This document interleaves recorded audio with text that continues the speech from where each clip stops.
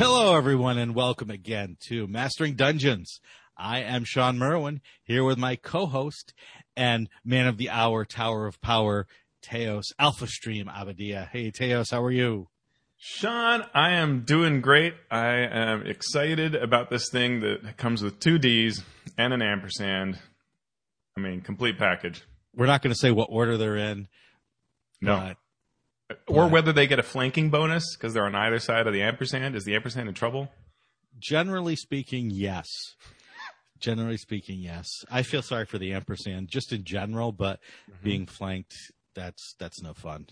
Yeah. Especially if you use the optional rules in the Dungeon Master's Guide that say you gain advantage for the flanking. So, and then bring it up at every table ever. Yep. DMs, don't use it. It's bad. Anyway, this is going to be you are all in for a treat on this show because Teos and I are tired. One of us may or may not be intoxicated. I'm not going to mention who that might be.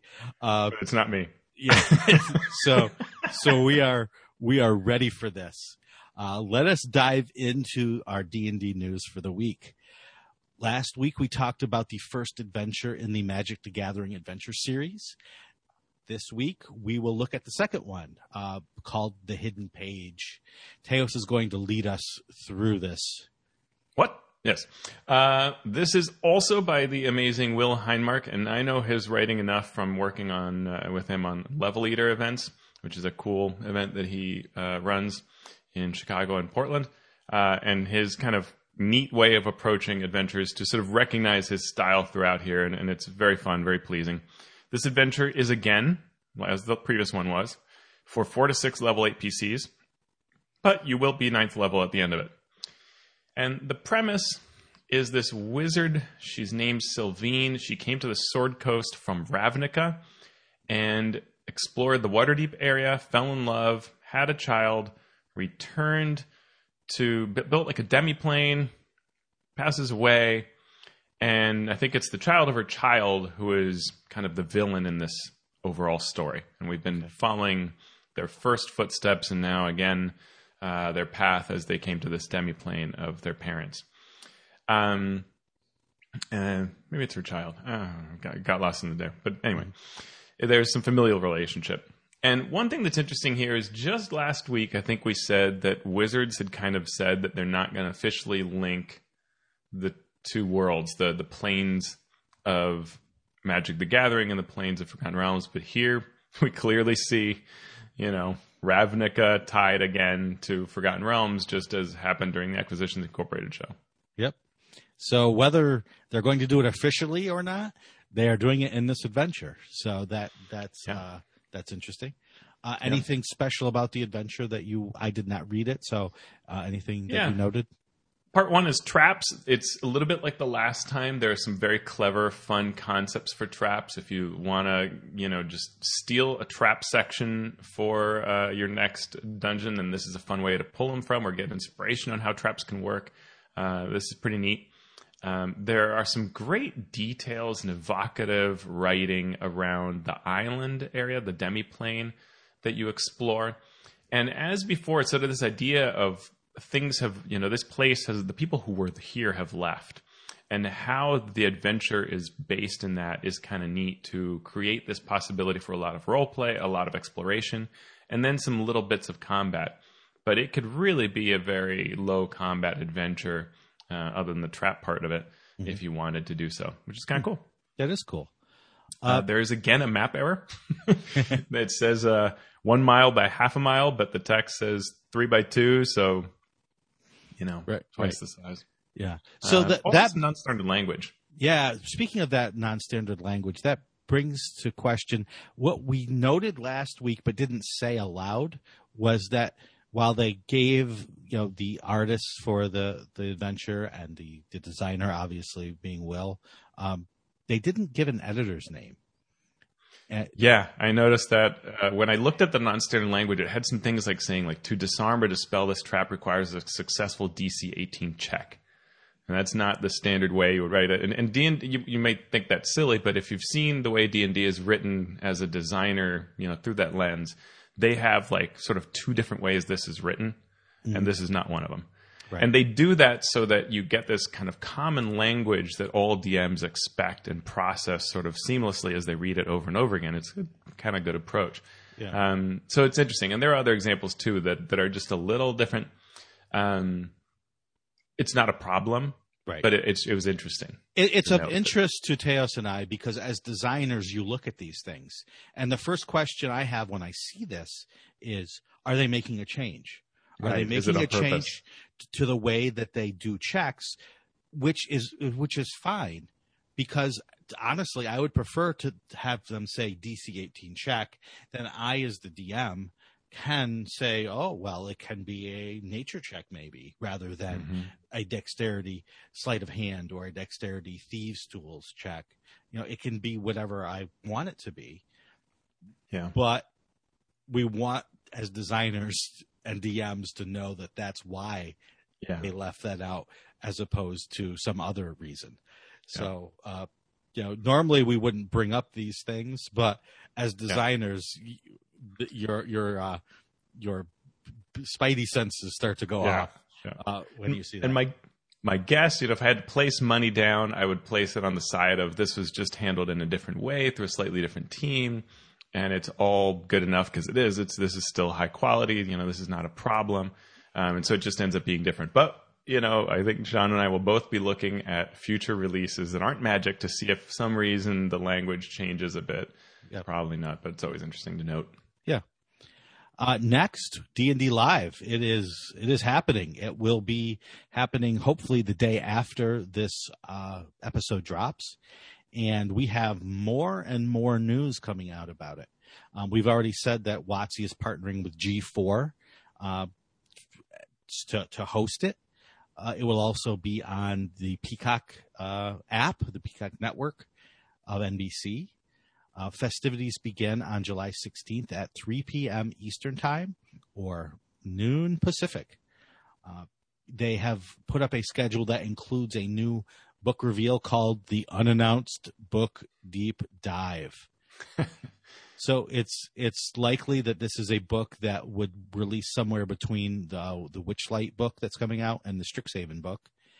It's not expected to be a classic setting based on hints that have been dropped around, but you never know, what's going to come at these events. Sometimes they announce things that not even the people that working at Wizards knew that they were going to announce.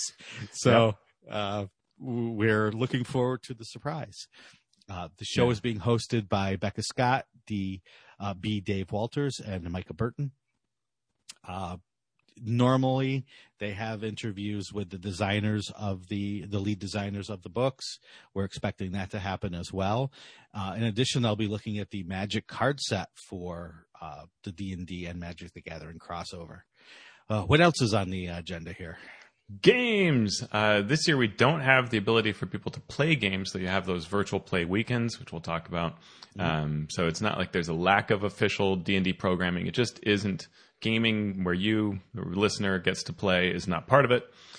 We instead get to watch these streamed games. There are a series of them, 2 the first day, July 16th, 3 on the 17th, and each of them chose a different cause to raise benefits for. The first one is Chaos Carnival with Abria Iyengar, who is the DM for the Critical Role Summer Show, and 4 WWE wrestlers, Xavier Woods, Ember Moon, Mace, and Tyler Breeze. 2 of those I think have not played D&D in the past, or at least I'm not aware of it. Xavier Woods is famous for all the Acquisitions Inc. games where he is super, super energetic and fun to watch and likes blood and cheese. Mm-hmm. I'm excited about that. And one of the things that I started thinking about when I was looking through this is how things start getting tied in when you do these kinds of deals, right? So you're like, oh, it's G4. They're going to announce this thing. Well, it's tied to Peacock. Okay. What does Peacock carry? Well, they carry the WWE network. Yep. Oh, okay. So we have a WWE show. And then you're like, okay, later on there'll be another one, which is a TV show. Oh, what networks does that run on? Oh, Peacock. You're Peacock, yeah. It's like, oh, yeah, this all starts to come together and it's all leveraging things. And so that's the way it is. Yeah, but it's exciting as somebody who's been a fan of D&D for all these years to even be able to start thinking in that way. Because it used to be we can't even get a coloring book published. And now it's cross promotions on major networks. And It's true. These things were never even in the realm of possibility.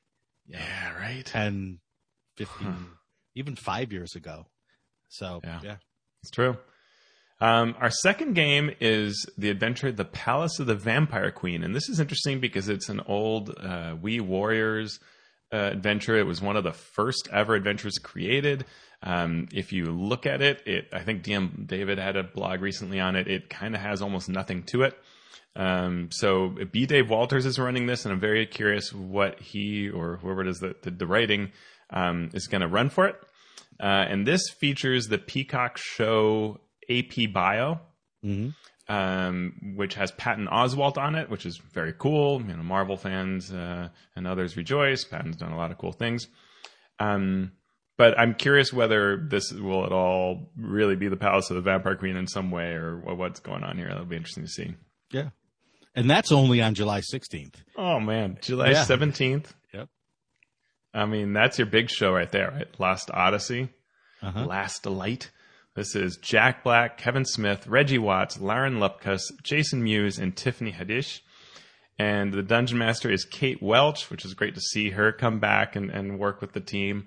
The players will delve deep into dragons and krakens, apparently. This is another thing that's about this partnership, is because it's on the G4 network, it was written up, I guess, by G4 people, and it had humor in it that sometimes was really hard to figure out to what extent might be true, especially given that this is Kate Welch. So the joke here that was in there was that they're going to investigate dragons, krakens, and I think it said Jack Black's legendary pandemic beard. I'm like, I think that's not real, but but I'm not sure. Who knows? Yeah, and also on the 17th, Amy Vorpal will be running a game, and I'm not making this up, Flubby Bonks and Grezel Shucks.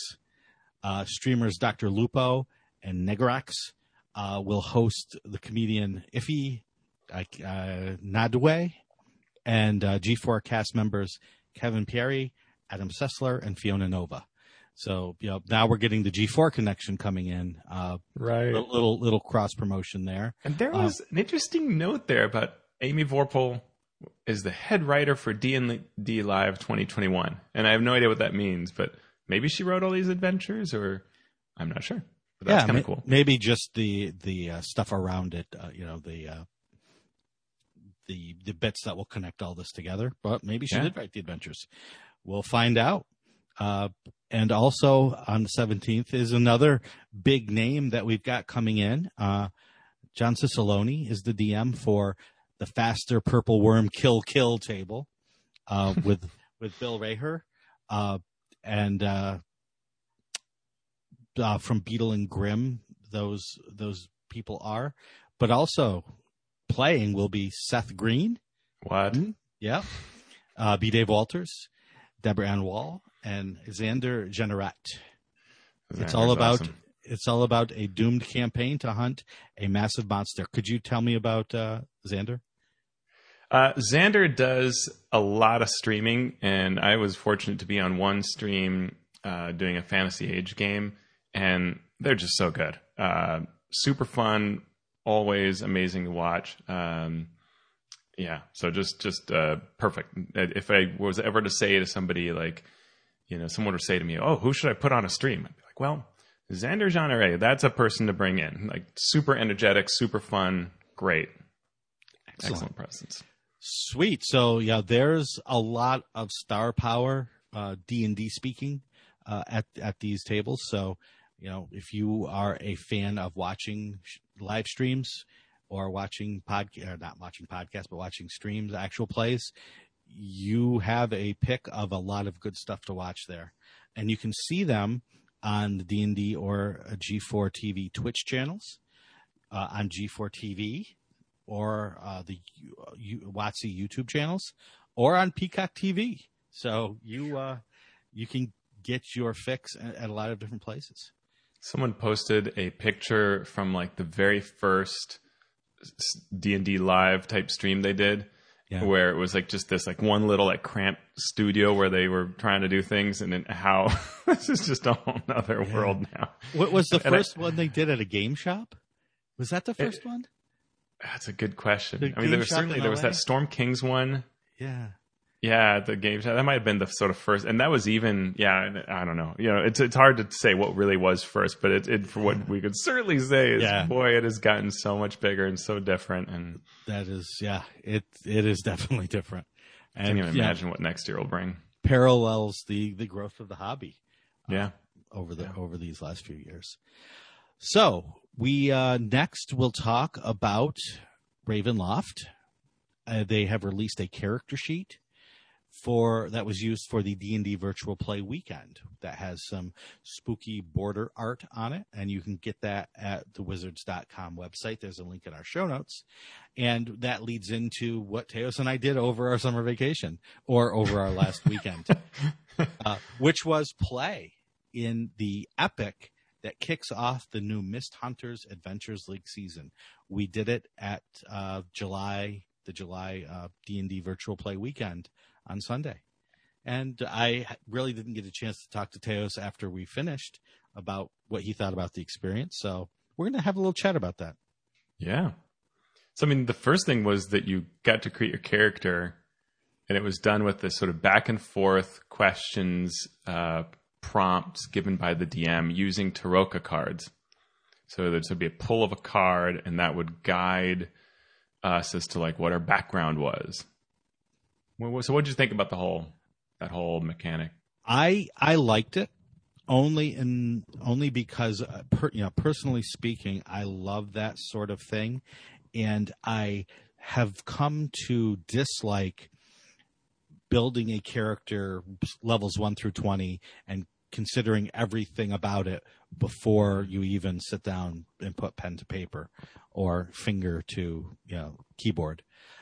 So in that sense, I liked it. I liked that the instructions we got were to come with an idea of maybe a race or a background or something like that in general terms, and then let the card spark your imagination. And it really did that, and it changed the character that I was thinking of, based on the cards that were drawn. It changed that character pretty significantly. So I enjoy that. And then I like, building on these key themes, building your character on themes. But for me, theme is a strong thing in all my design.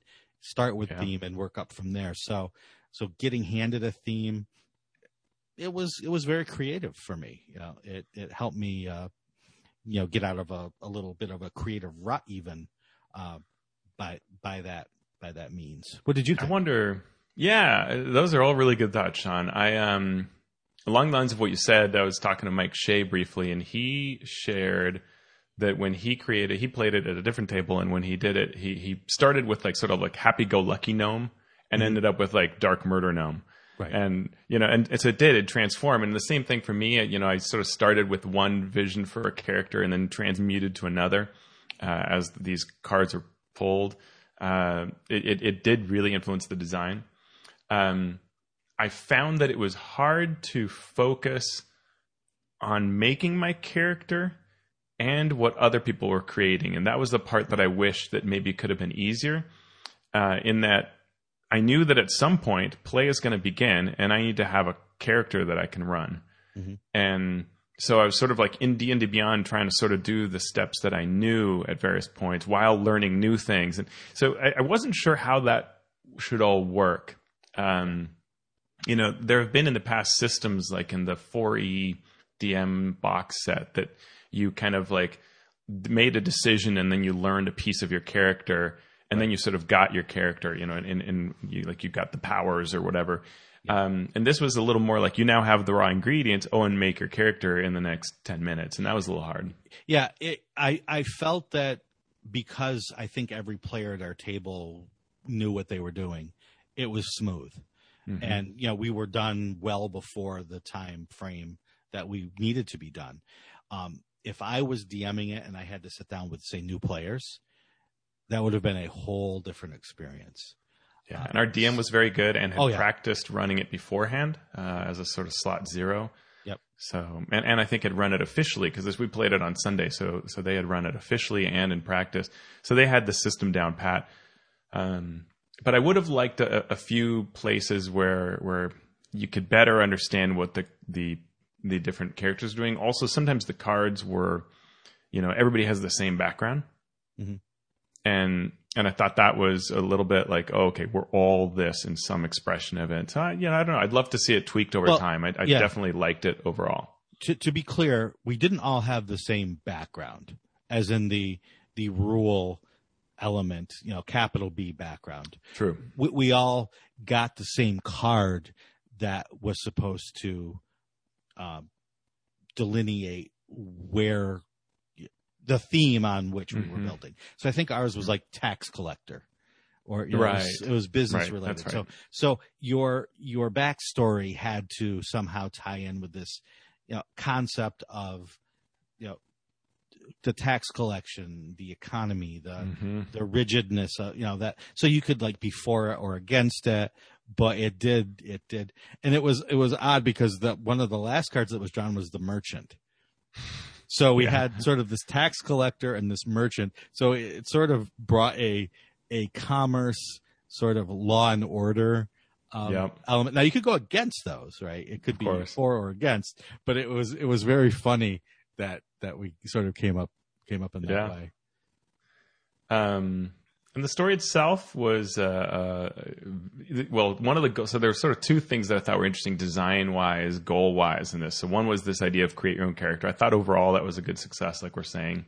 And then there was the event itself, which was supposed to be both an epic and the overall campaign is supposed to be very story-heavy and low combat. And we saw that, right? Mm-hmm. Yeah, we had no combat that I remember. Right. No. And it was interesting. You had the typical epic. By the way, we're going to spoil this epic a bit here. So and I don't think to the point where you can't have fun. We'll just tell you what the premise is. Right. And so the premise is it's definitely an investigation heavy adventure. So you're looking for clues, and you are at a masquerade ball. So there are people weaving their way in and out of your table.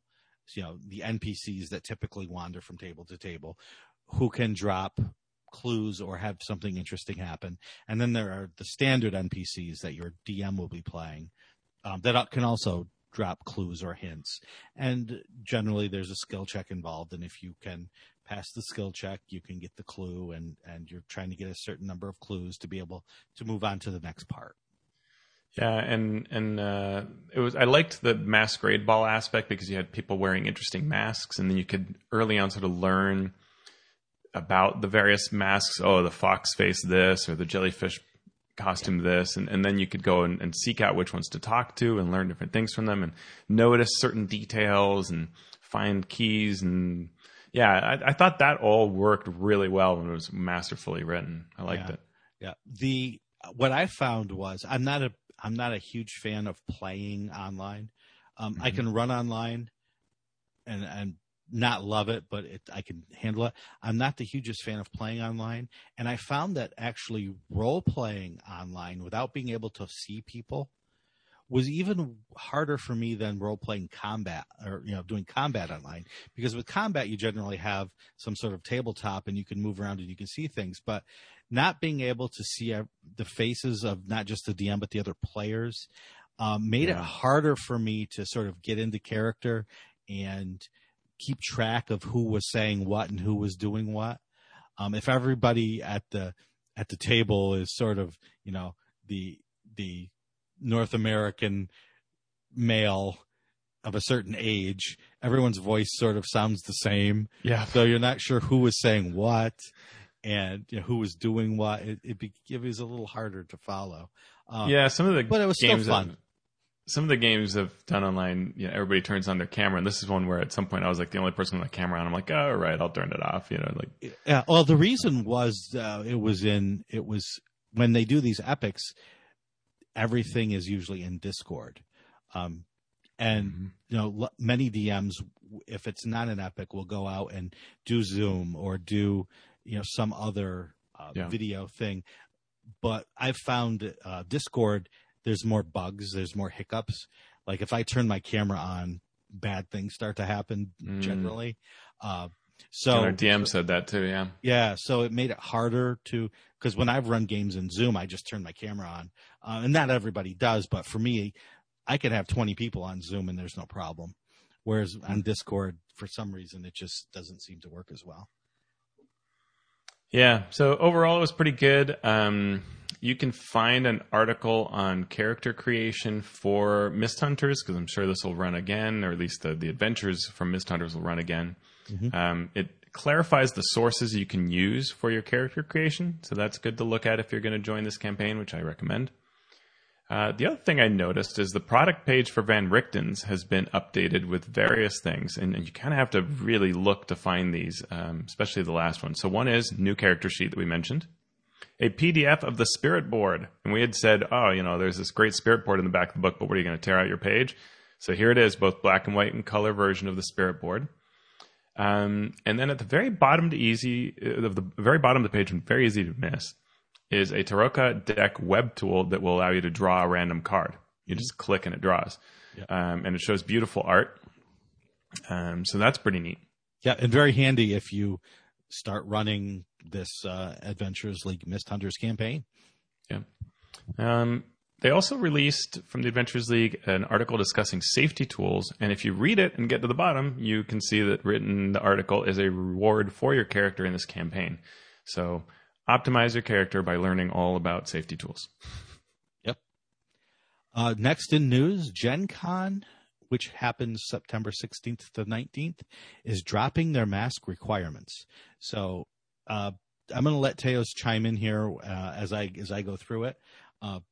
So it does require you to have a vaccine card, and then you get a wristband for the show that shows that you've been vaccinated. Gen Con is saying that based on their survey, 87% of those surveyed are vaccinated and that 92% will be vaccinated by convention time. I would love to believe these numbers, but I also live in a reality-based world where the national average is much, much lower than that. And in Indiana, the average is less than the vaccination rate is less than 50%, much less than 50%. So I hope that what I say to myself is gamers are smarter and less prone to fantastical. While they're fantastical in their hobby, they are more reality based in the real world, and they understand that getting vaccination could save the planet. So therefore, they would be vaccinated at much higher rates than the general population. I hope so. My sarcastic, pessimistic side, which I don't have much of, but it comes out in moments like this, are that people filling out this survey were playing, gaming the system, which is what gamers do, to say, I'm going to tell you I'm going to be vaccinated so that you will allow all these things to happen. Because there are a number of gamers, and I've met them and talked to them virtually, that say, I do not want to play and wear a mask, and I don't care if people aren't vaccinated or get sick. That's on them. I'm vaccinated, So it goes. Yeah. And so I would guess that a lot of these results are sort of skewing that way because, 92% is there's no state that's going to achieve that by convention time. Right. I don't know that we're going to have a state that hits 60%. The other thing that I thought was interesting, there's been a conversation that's, small but loud about, well, what about those of us who have a medical reason why we can't be vaccinated? We have some immunity problem or something, other reason why we're not getting vaccinated. And apparently you can also get the wristband, which I think is really kind of strange. Like, I understand that someone who can't possibly be vaccinated wants to be able to attend conventions. I certainly understand that desire. But giving them a wristband that says you don't have to wear a mask when you can't be vaccinated. Yeah, that seems that was a really strange, counterintuitive, and bad for them, right? Like, you need all the protections possible. Yeah, because you can't get. I don't know.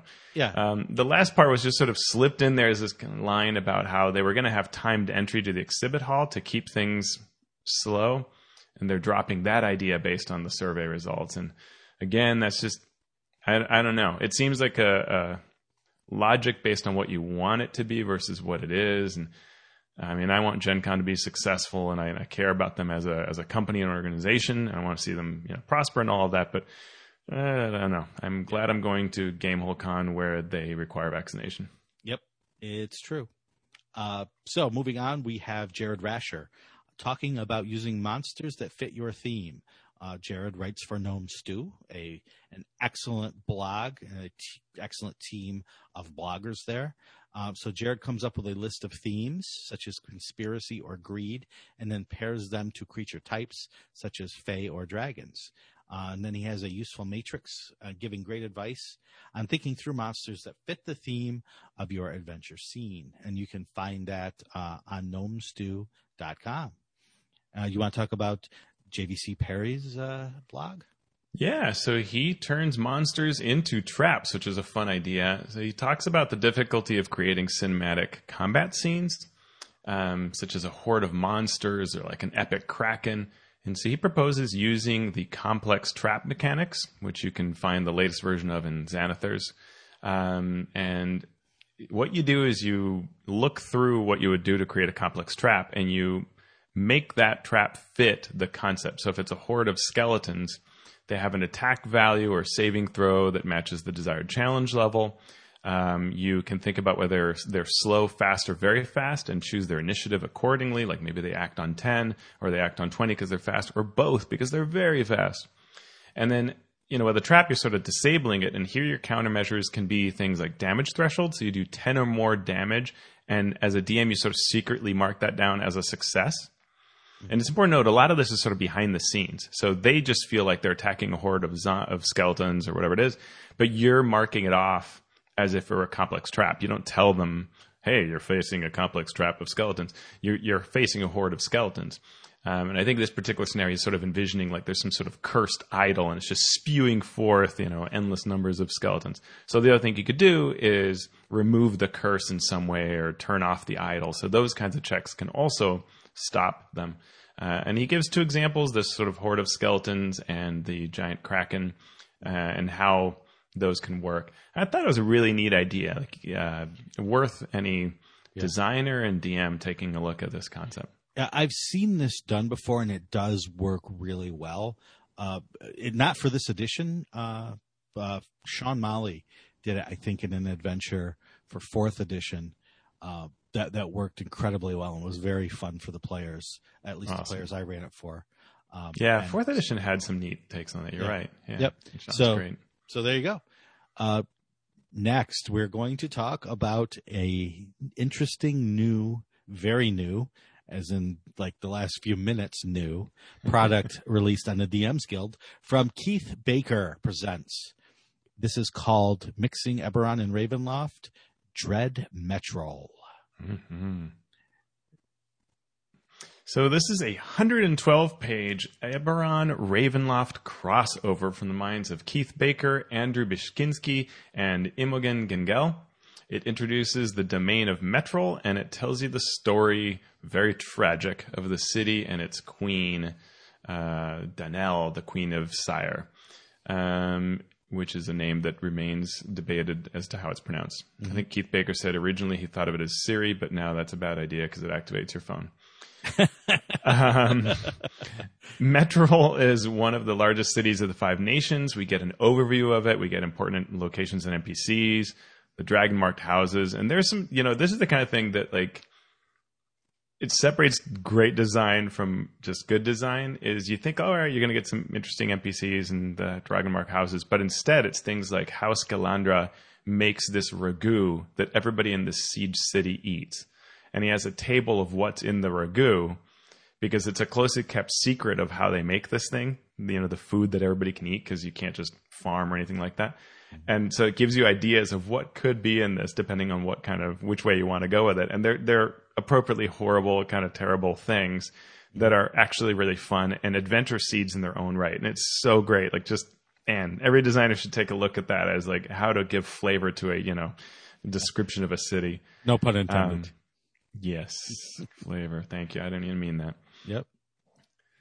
Um, It talks about similar things to what we're going to talk about later in this episode, the Domains of Dread. So this domain is basically dealing with body horror and dark fantasy. Its hallmarks will include arcane science, brutal siege, limited resources, and tyranny born of desperation. It also adds for the players group patrons, which we talked about when we reviewed the previous Eberron book. You can work for the Unbroken, which are the resistance forces, or the Queen as a patron. It also gives you backgrounds. And then it gives you what they call the twist. It's ideas for making characters that you wouldn't normally find in Eberron, using things like lineages, dark gifts, or options like the reconstructed. So a monster template for people rebuilt with Warforged parts. So there's lots of cool, Yeah, I love the story of this. The idea is that, the secret to making Warforged isn't known, but out of desperation and sort of breaking the rules that most Eberron cities would have, they're experimenting wildly with how to keep people alive under this siege and war against the Carnathi. So they are sort of forging Warforged parts into people to keep them going. And that's what a reconstructed is you have these limbs and pieces that have been exchanged. It's a very interesting idea to get into that body horror aspect. Yeah, so it comes with lots of cool things, including an adventure called The Morning After. It's an 8 to 12 hour adventure designed for first level PCs. At the end of it, you will have reached 4th level if you play it. So, it's a great introduction. The story focuses on the resistance movement within Metrol, and can work for characters from the area or who have been pulled into the mist. It uses some of the concepts that we have talked about and will talk about from Van Richten's and suggestions for integrating those concepts into the book. Yeah, and there's some neat pieces in this adventure, like an NPC that's a combination of 2 fearsome monsters, and the art is great. And I don't want to spoil it, but the creature is a failure of sort of the war effort attempting to combine these 2 creatures. So it doesn't have the powers of either creature that they were hoping to harness. And that's your like NPC that you work with at one point. I thought that was just so imaginative and creative. Yeah. There's also general guidance and ideas for running your own adventures, either related to or unrelated to this particular adventure that's provided. Yep. We also get new creature statistics and maps, and maps also for virtual tabletops. And what I really loved was there is also a separate supplement with the player content that you can hand to your players, as they're making their characters or using the characters that they've created. So they don't have to go to the main book to get all of that. Yeah, this is an excellent product. I'm always biased towards what is Keith Baker going to create and his team, but I mean, it is truly good. It is really cool. It's $17.95, and it just hit the DM's Guild and has begun climbing up the charts. Mm-hmm. And with that, we are now going to continue our talk on Ravenloft by talking about Chapter 3, which gives us several domains within the dark mists of Ravenloft. So, domains. There are several. There are many. We do not have the time to cover them all, but we're going to first talk in general about what these domains are, how to use them, and then we'll run through some examples of ones from the book. Awesome. Would you like to start us off? The first thing that we get into here is it talks about the mists as the first aspect of how the dark powers that manipulate the various domains exert their strength, their power, and how they control the lands. So the mists form the borders of each domain, but they also can appear within the lands themselves. Mm-hmm. And they work at the behest of the dark powers. So starting your turn in the mists is bad. You get a DC 20 con save, or you gain 1 level of exhaustion, which cannot be removed while you're in the mists. That's interesting. That means in 6 turns you could be dead. Yes. It doesn't quite link to the traveling through the mists, which takes hours. So it's sort of it's a weird sort of, exactly how this is supposed to work with the other rules in here is a little strange to me. Yeah. My guess is that the idea is that if you're going to really deeply go into the mist and just sort of sit there, this is what happens. Mm-hmm. But if you're charting your way through it, you're, I guess, avoiding this. Yeah, if you step back and look at it design-wise and how the rules are supposed to inform the narratives that you create, these mists are meant to be prisons. So if, as the DM, you're telling a story where you don't want the characters to go into them, you turn on this, hey, DC 20 con check every turn, or you gain a level of exhaustion, and after, it's 6, right? 6 levels? Or is it 5 levels? Yeah. And anyway, it's not many levels of exhaustion. 6 levels of exhaustion. You die. So when you turn that on when you want it to be the prison that it is meant to be narratively. And then if you want them to explore in it, you can sort of turn that dial back and say, well, every hour that you're in the mist, as you wander around, you may have to make one of these saves. I think the mechanic here is the idea that the mist can be either open or closed, mm-hmm. which the Dark Lord in the domain chooses, whether to open or close their borders. So if it's open, then there is no exhaustion. Mm-hmm. But travel is still hard, and we get this a D100 die roll, but it doesn't have that many options. It has something like 10 or 8 options, right. that dictate what happens if you try to travel through it when it is open. Mm-hmm. This can result in all kinds of things, like you show up where you started, or you end up in another domain, or a world on the material plane. It can have a lot of various effects.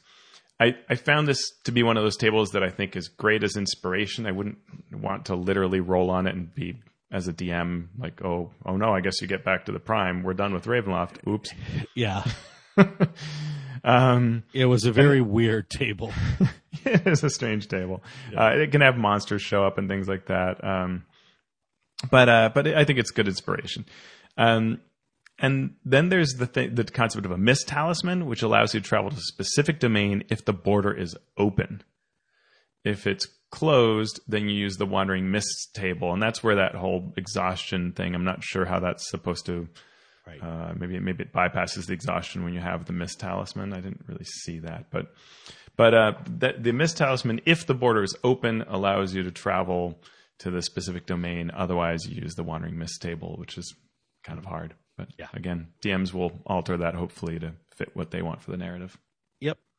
And then they give you a section called Magic and Metaphysics, talking about how the dark powers manipulate each domain, controlling the magic. It says that magic may be rare in a domain. It works, but the inhabitants are surprised by it. Or it may be commonplace. It may be corrupted. So, it's sort of what I felt with this section was they're like, all right, this is how we see magic is working. But then when you actually start reading over the actual descriptions of the domains, it's sort of anything goes. Yeah. So you can use this as a general idea, but an individual domain may break these rules. It talks about souls being imprisoned in these domains. So even if someone dies, their soul doesn't escape. It's just, what's the next thing? Is it reincarnation? Is it your soul gets turned into an undead creature? Is it your soul gets absorbed into something else? All of these things are likely to happen, and what doesn't happen is you go off to the happy hunting grounds and right. live out the rest of your soul's eternity in bliss. Nope. And there are dark souls and bright souls. Some inhabitants have no actual soul, and we saw this with the Curse of Strahd. Yeah. These folks are sort of listless and don't laugh and just go through their days, whereas bright souls are born in a domain or into a domain with a soul, and they are the exception to everyone else's rules. So they're going to be vibrant and imaginative and ambitious and show personality as opposed to those that don't have souls.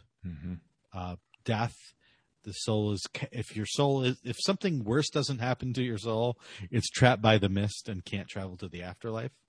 And generally you will be reincarnated, although that might take decades. And even a wish spell does not allow you or the soul to escape from it to other planes. Which is impressive. Yeah. Yep. And when we talk about the individual domains, what we'll see is it's not really true, though, for a lot of domains. A lot of domains, you sort of can come and go from the domain much more easily than you can in, say, Bavaria. Which is needed, I think. We'll talk about this later. Yeah.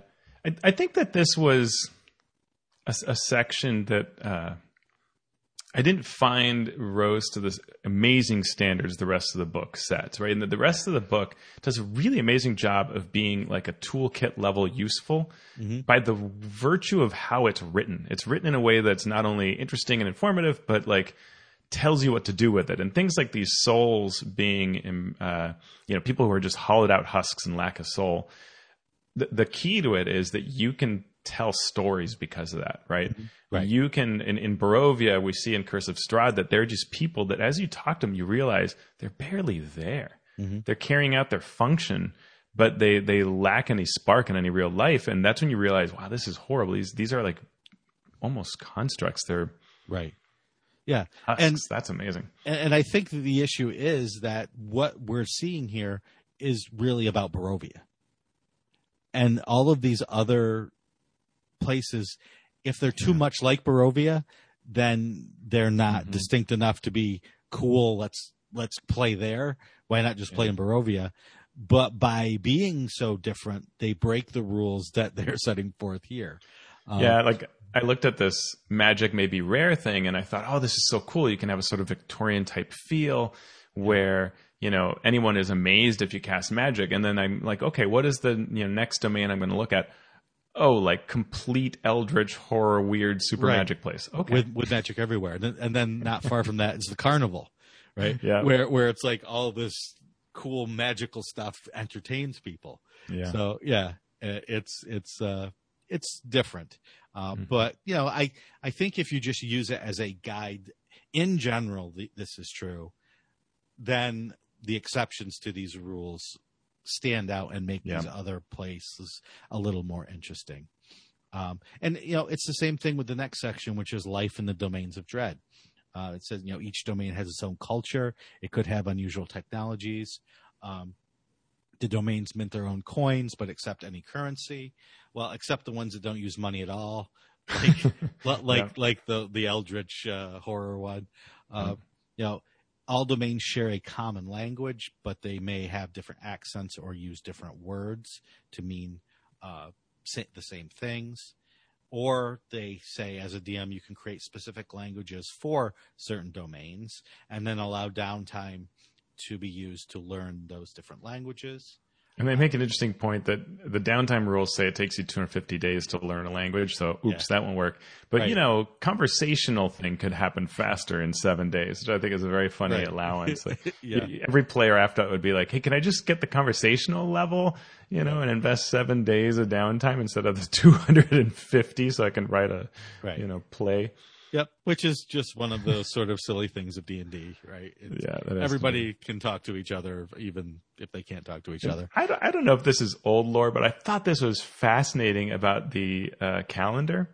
Do you know if this is? I'm not sure. I'm not sure. The 12 lunar cycles beginning on a full moon is how you measure time rather than months.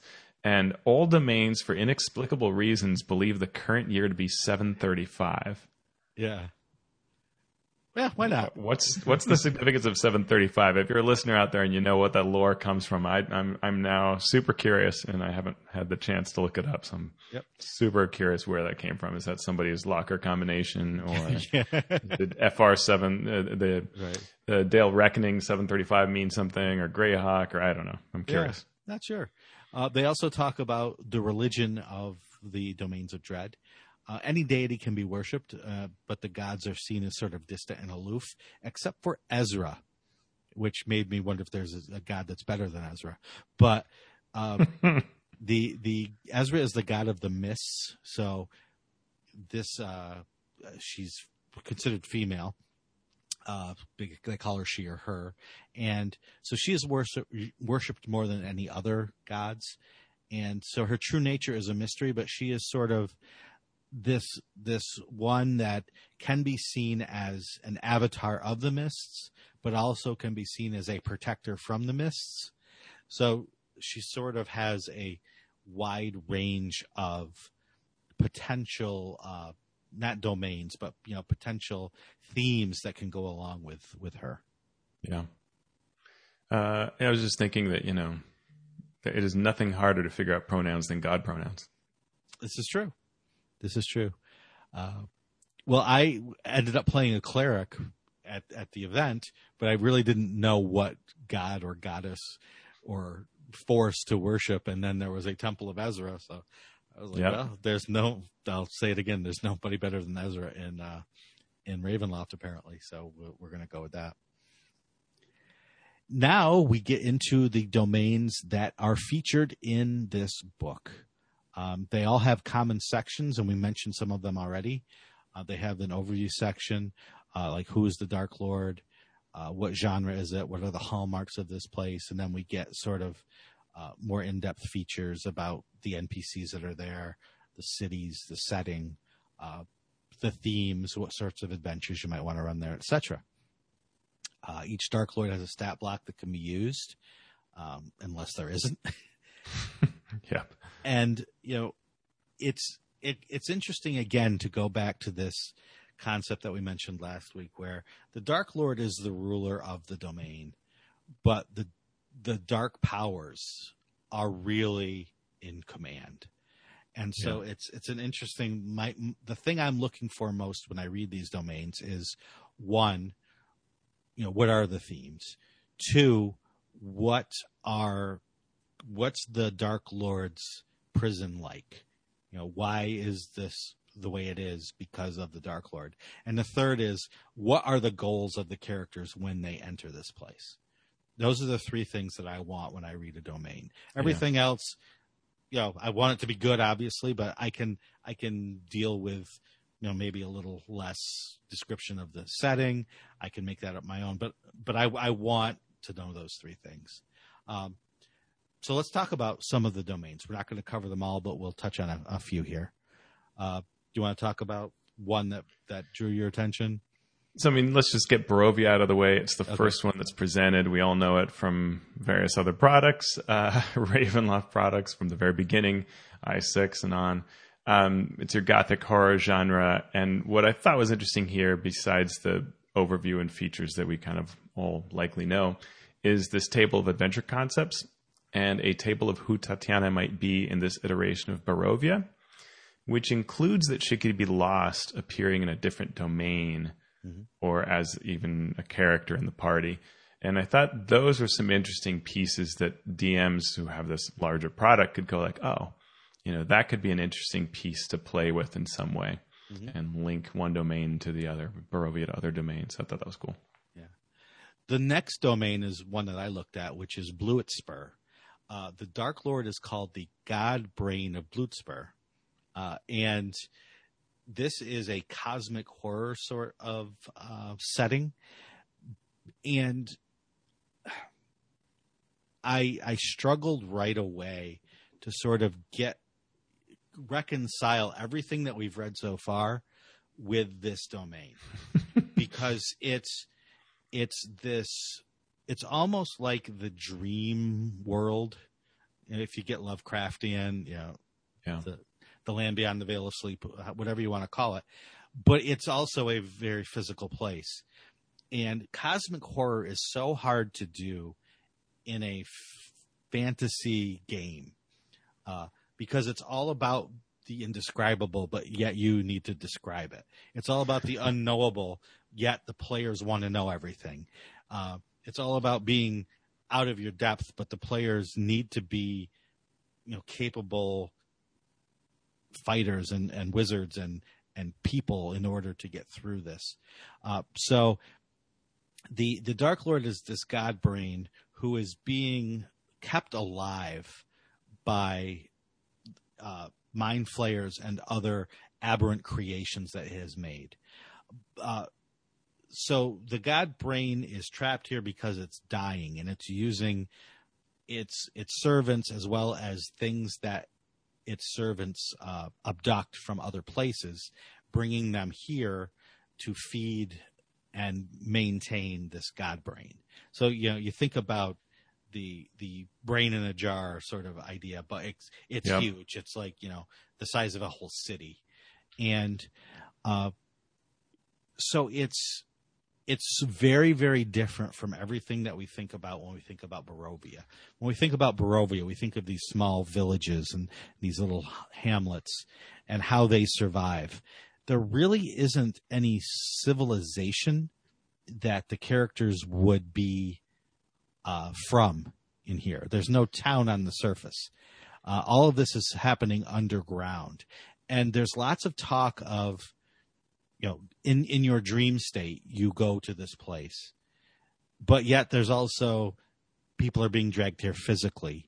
And there's no one core central thing about it that makes me say, okay, the adventure I'm going to run here is this. And this is the goal of the characters. And I think I also, reading the previous chapters, I sort of expected that each domain would sort of have, here's the Dark Lord, their mistake, and here's the path to their undoing, because the players might want to do this. And when you have this god brain that, it sort of made mistakes, but it's not like there's a clear undoing or thing that you would do to rectify the situation. It seems impossible, right? There's hordes of mind flayers, and it's just.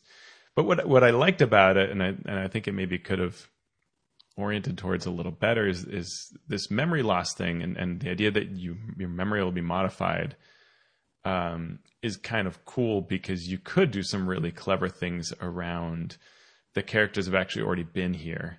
Yeah. But what did they see? Or, you're actually returning, somebody knows you, those kinds of aspects could be very freaky and very interesting mystery in this sort of unknowable large landscape, but you're not here to take down the domain, probably, because that seems kind of hard.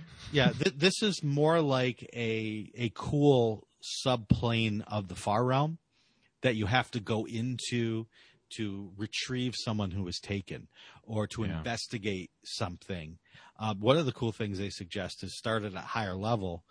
And then when you start at higher level, but have some mystery, like you have these scars and you don't know how you got them, or you have these tattoos and you don't know how you got them. And then when you enter it, go back and play a lower level version of your character. And this is where you got the scars, or this is where you got the tattoos. And I thought that was really cool. What I would also do is put a more normal city in this realm and have the players go to the city. Everyone comes into the city first, and you investigate what's going on, and people are being disappeared. And then leads you down into the depths where the Illithid are doing these experiments and keeping their god brain alive. Yeah. One that I might mention, because we just finished adventuring it, is Dementliu, which has the genre of psychological horror and dark fantasy. And the Dark Lord is this sort of aristocratic figure and throws all these masquerade balls in the city of Port Alusine, which I think you wrote as even more corrupt Las Vegas with some Washington, D.C. thrown in. And this idea of social decay, a sort of Mask of Red Death type feeling, illusions. Imposter syndrome kept being tossed around as a term when we were playing. And to take an example that I liked a lot from this epic, there were, I think, 5 rules initially that we had to obey at this masquerade during the ball. Things you had to do. So, for example, if a chime sounded, you all had to say a certain thing to praise the domains, the Duchess, and then we all added to them the various tables. And this was like one of those party games where you have to remember that, you can't say a name ending in Y, or you can't say you or whatever. Right? And I thought that was a really fun capture of what this place is about. Yeah, that was fun. And, even if you're paying attention and even if you're really good, we still had several faux pas. Just because, and it was fun. It was fun role playing. And I wish we could have done it in person, because I think that would have been so much, so much more in the moment. Yeah, like I danced with one of the admins came to our table as an NPC, and I danced with this tabaxi. Poorly, I danced very poorly, but pulled it off, I guess, and got the clue I needed. But it was this fun. That kind of interaction is so fun when you are at the event and everybody's watching to see what happens, and there's that extra heightening of like, oh, what is going to happen with is this tabaxi going to take me off and murder me, or what's going to happen? So a neat place, and I think that kind of masquerade type event is almost like a must. If you're doing which domains do you have to visit on your tour of Ravenloft? I mean, I think Dementliu or even a bit of Borka, that kind of political intrigue type aspect is really a nice element to hit. Yep. So just to give an example of what we were talking about the mists being a little more porous than they are described throughout. In Barovia, obviously, it's a trap. It keeps everyone in, and you can't escape. Bluetspur is the one where, in your dreams you come there, or you're captured and come there, and then you're expected to return. That's a lot of traveling through the mists. It's not the Ravenloft idea of only 1 in every 10,000 people are able to escape, if that, and you have to be, this is like people coming in and out of this realm. The next one's Borka, which is cool because it has 2 Dark Lords. And right. Yeah. Which is fun. You're like, oh, right. You could have more than one because people do horrible things together sometimes. So what this, they don't necessarily war with each other, but they have interesting backstories.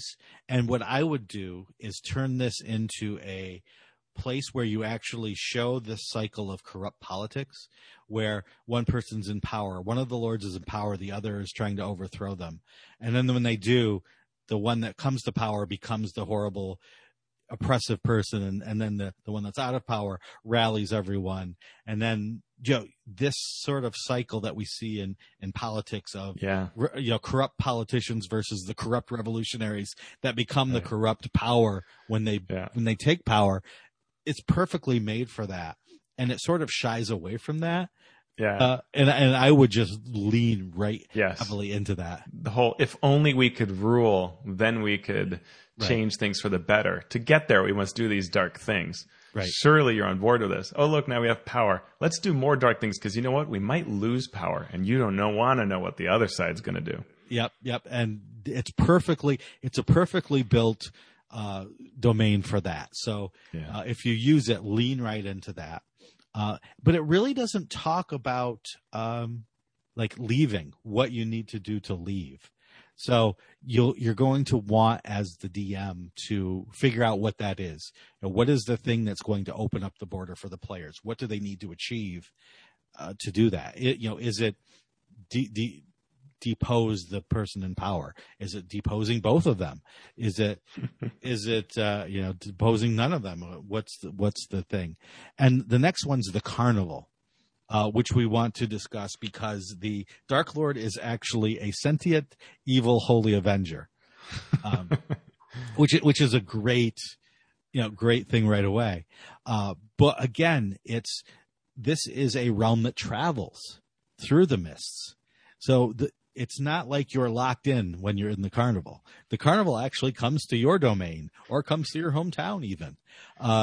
And so, it's a very porous wall that you come into, and you can actually, be a carnival worker, or you can be a patron of the carnival.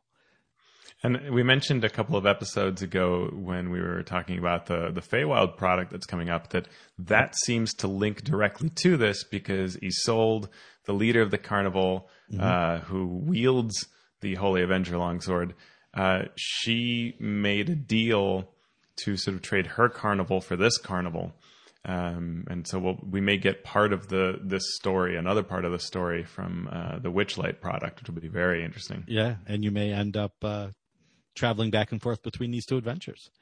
And creepy carnivals, I think one of the creepiest Ravenloft adventures, what's it called? It has the doll on the cover. Yeah, Carnival of Souls or something like that. Yeah, something like that. It is, and there have been a couple of different creepy doll things. I don't actually understand why people are so afraid of clowns, but it's true. And then dolls. I mean, so you can just totally dig into these aspects that are very classic. Yep. Well, I'll tell you, buy the Grim Hollow Monster Grimoire book when it comes out if you want to have a little creepy doll action coming your way. Excellent. Yeah.